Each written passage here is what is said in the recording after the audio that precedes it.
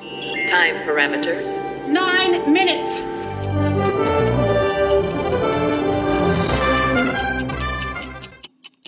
Hello and welcome to the DS9 Minute, the Green Shirt minicast where we discuss an episode of DS9 in less time than it takes for O'Brien to build a doghouse.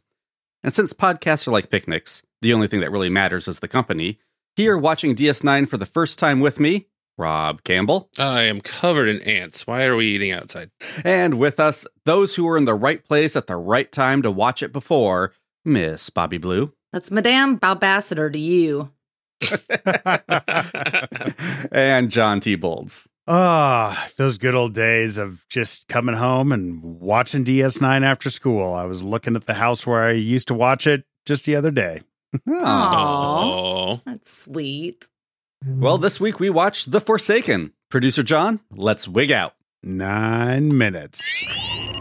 This is not the episode I was expecting based on the title, especially since the first time I saw the title, I thought it said The Foreskin. It really kind of seemed like Luoxana had the situation in hand before Odo reminded her she was telepathic. Like, she was pretty commanding. Yeah. Nice to know that the rich and powerful of the future are still assholes. Speaking of the title, did anybody notice on Paramount Plus that they spell it differently than on the actual title sequence of the show? Yes. Oh, no. Yep. Yeah. Oh, how many ways can you spell The Forsaken? They With take an out the E E, after yeah. 4. Yeah. Yeah. Fore Oh. or just FORS. Oh, Yeah. interesting. Maybe that's why I thought it said foreskin. I love how meta it is that 2 of the 3 subplots are about characters dealing with Majel Barrett's unwanted affections, a point which they were not subtle about making when O'Brien is like, listen to the voice. Yeah. So apparently no one likes ambassadors, despite the fact that they do serve a really important purpose and Right. probably helped end the Bajoran Cardassian War. Yeah. While being insufferable, though. Yeah. Disgusting Ferengi Sex Program was the original name for the holosuites before they rebranded. I love that. Yeah. I've never heard like the phrase "I've been wigged" before, so I looked up some other words for stealing. To filch, to purloin. Of course, these are for our guest hosts across the pond. To nick and to pilfer, but I've never heard "I've been wigged." Wigged. Yeah. So I'm just going to get my hot take out right away. Is Luoxana Troi the greatest TV character of all time? She is a chaos agent who comes in and brings out like new sides of our characters. She's sexy as hell. Yeah. She's funny as hell. She can be dramatic, full of pathos. And most importantly, she can like go from one to the other naturally. I was tearing up at the end. I love Luoxana. Yeah, me too. She has won me over. I do too. And I really think this episode would have been improved by having Odo be all in and be like, you know what?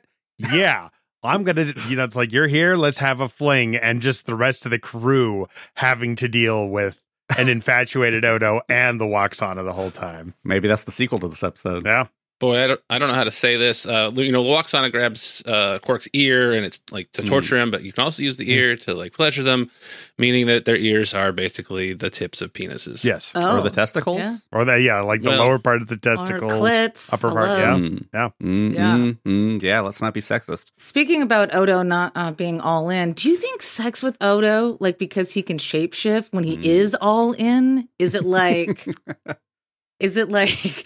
I mean, that just sounds like kind of amazing. It could go either way if he knows what he's doing or not. Yeah. I mean, if he knows what he's doing, I mean, it sounds kind of incredible, actually. Well, speaking of Odo, he totally racially profiles a guy, and Luoxana falls for him in an instant. She really wants to back his blue. She wants to blue his life matter. Okay, go on. She really wished he blew her back walls out. Anyway, Cisco is a total sadist for his whole crew this episode, and I love it. He loves it. He's like, I don't care. You deal with this problem. I'm not dealing with this. Unintentionally piggybacking on Cameron, I do think it's funny when she says the thin beige line. Yep. But I think that's funny. Thin beige line is funny. Beige lives matter is not funny.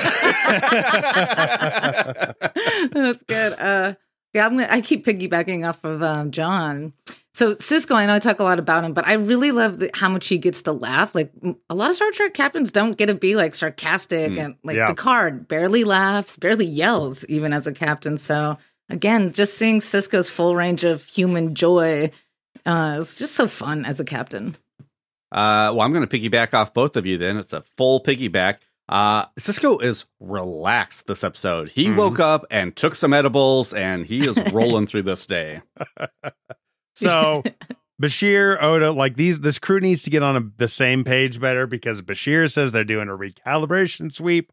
Odo says they're doing a security sweep. It's like, come on, guys. If you're going to lie to ambassadors, lie the same.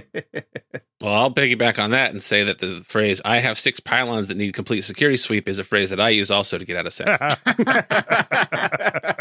Speaking of phrases, I really like when Cisco says to O'Brien, when he says, Brian says, you just don't understand. And Cisco says, let's just say I don't have the sensitivity you have to. I just think that's a great response to basically saying you're not interested in anything anybody else is saying.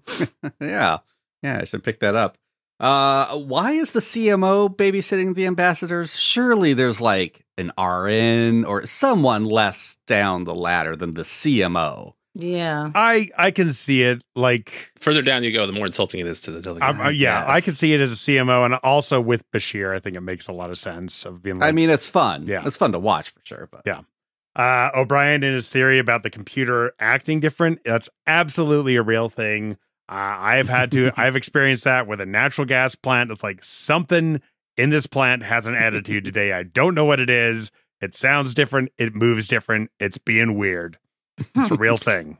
Cool. I think it's very funny that the stakes of this episode are Odo might be embarrassed, but it works for me. Yeah. Like it's, I'm not sure, and I'm not sure if I'll ever tire of the recurring mention of his pail. Like Odo's pale. It's such a funny non-sciencey term. Just to give a vessel. If Odo has to regenerate every 16 hours, how long does he have to be in his true form Yeah, regenerating? did they say? Is it Yeah. like 2 hours?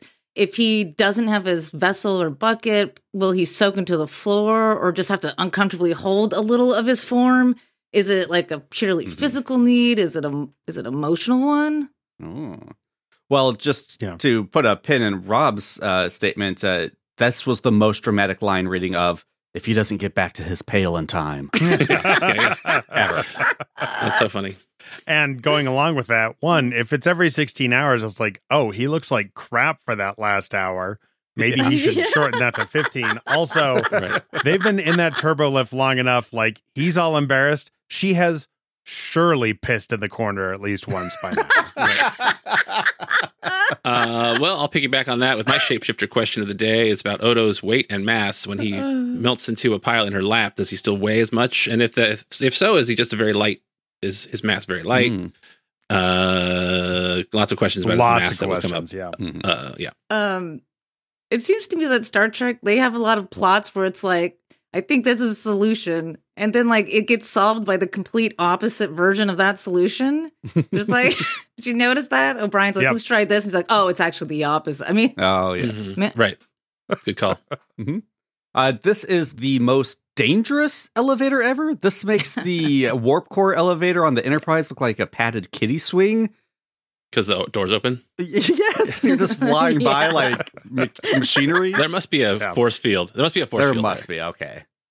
Also, I gotta say, I'm surprised it took Star Trek this long to just blatantly homage 2001: A Space Odyssey, but I think they do it really well. Yeah. I think it's fun.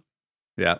It's too bad that Bashir and the delegates weren't in the corridor for like a long, long time, because it would have been funny to have Bashir get the chance to literally eat the rich.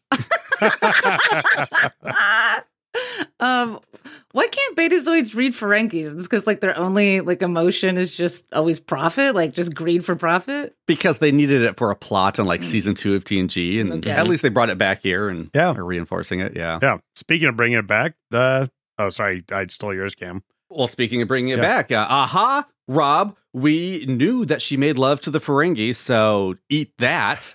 Gross. And also, now I want to hear all of TNG's episodes recapped from Luoxana's point of view. Ooh. Yeah. And if she and Odo had been getting it on, she would have been like, can you make the hair go away? Can you be bald? You've got the right gruff attitude. Piggybacking on both of those, I will say, having watched ahead, that spoiler alert, Odo's discussion of what his hair looks like will pay off later. Yes, it will. Love a good Odo joke, wondering about how many volts are in the exposed circuit to get away from Luxwana. That's great. Good episode. Right. Wow. We're out. We did it, we're guys. basically We out. did it. Loved the Time's episode. over. Loved it. Yeah. Yeah, it was good. All right. Wow, yeah. Cool. See, when there's a big Odo episode, you just got Odo so many questions.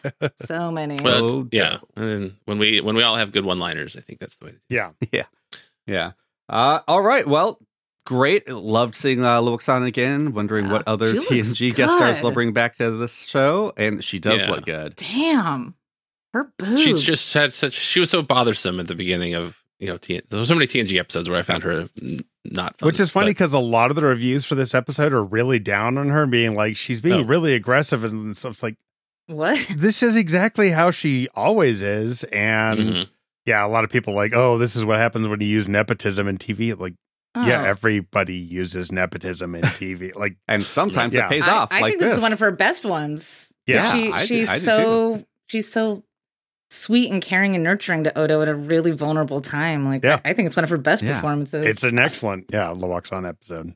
And I love the moment where she pulled her wig off, and I was like, "Come on, Luoxana, you look great. You look really good with that hair." And then Odo says that, and then she says, Mhm. "Yeah, but I look ordinary. I don't want to Well, look he says ordinary." she And I'm looks like, Odo says she looks okay.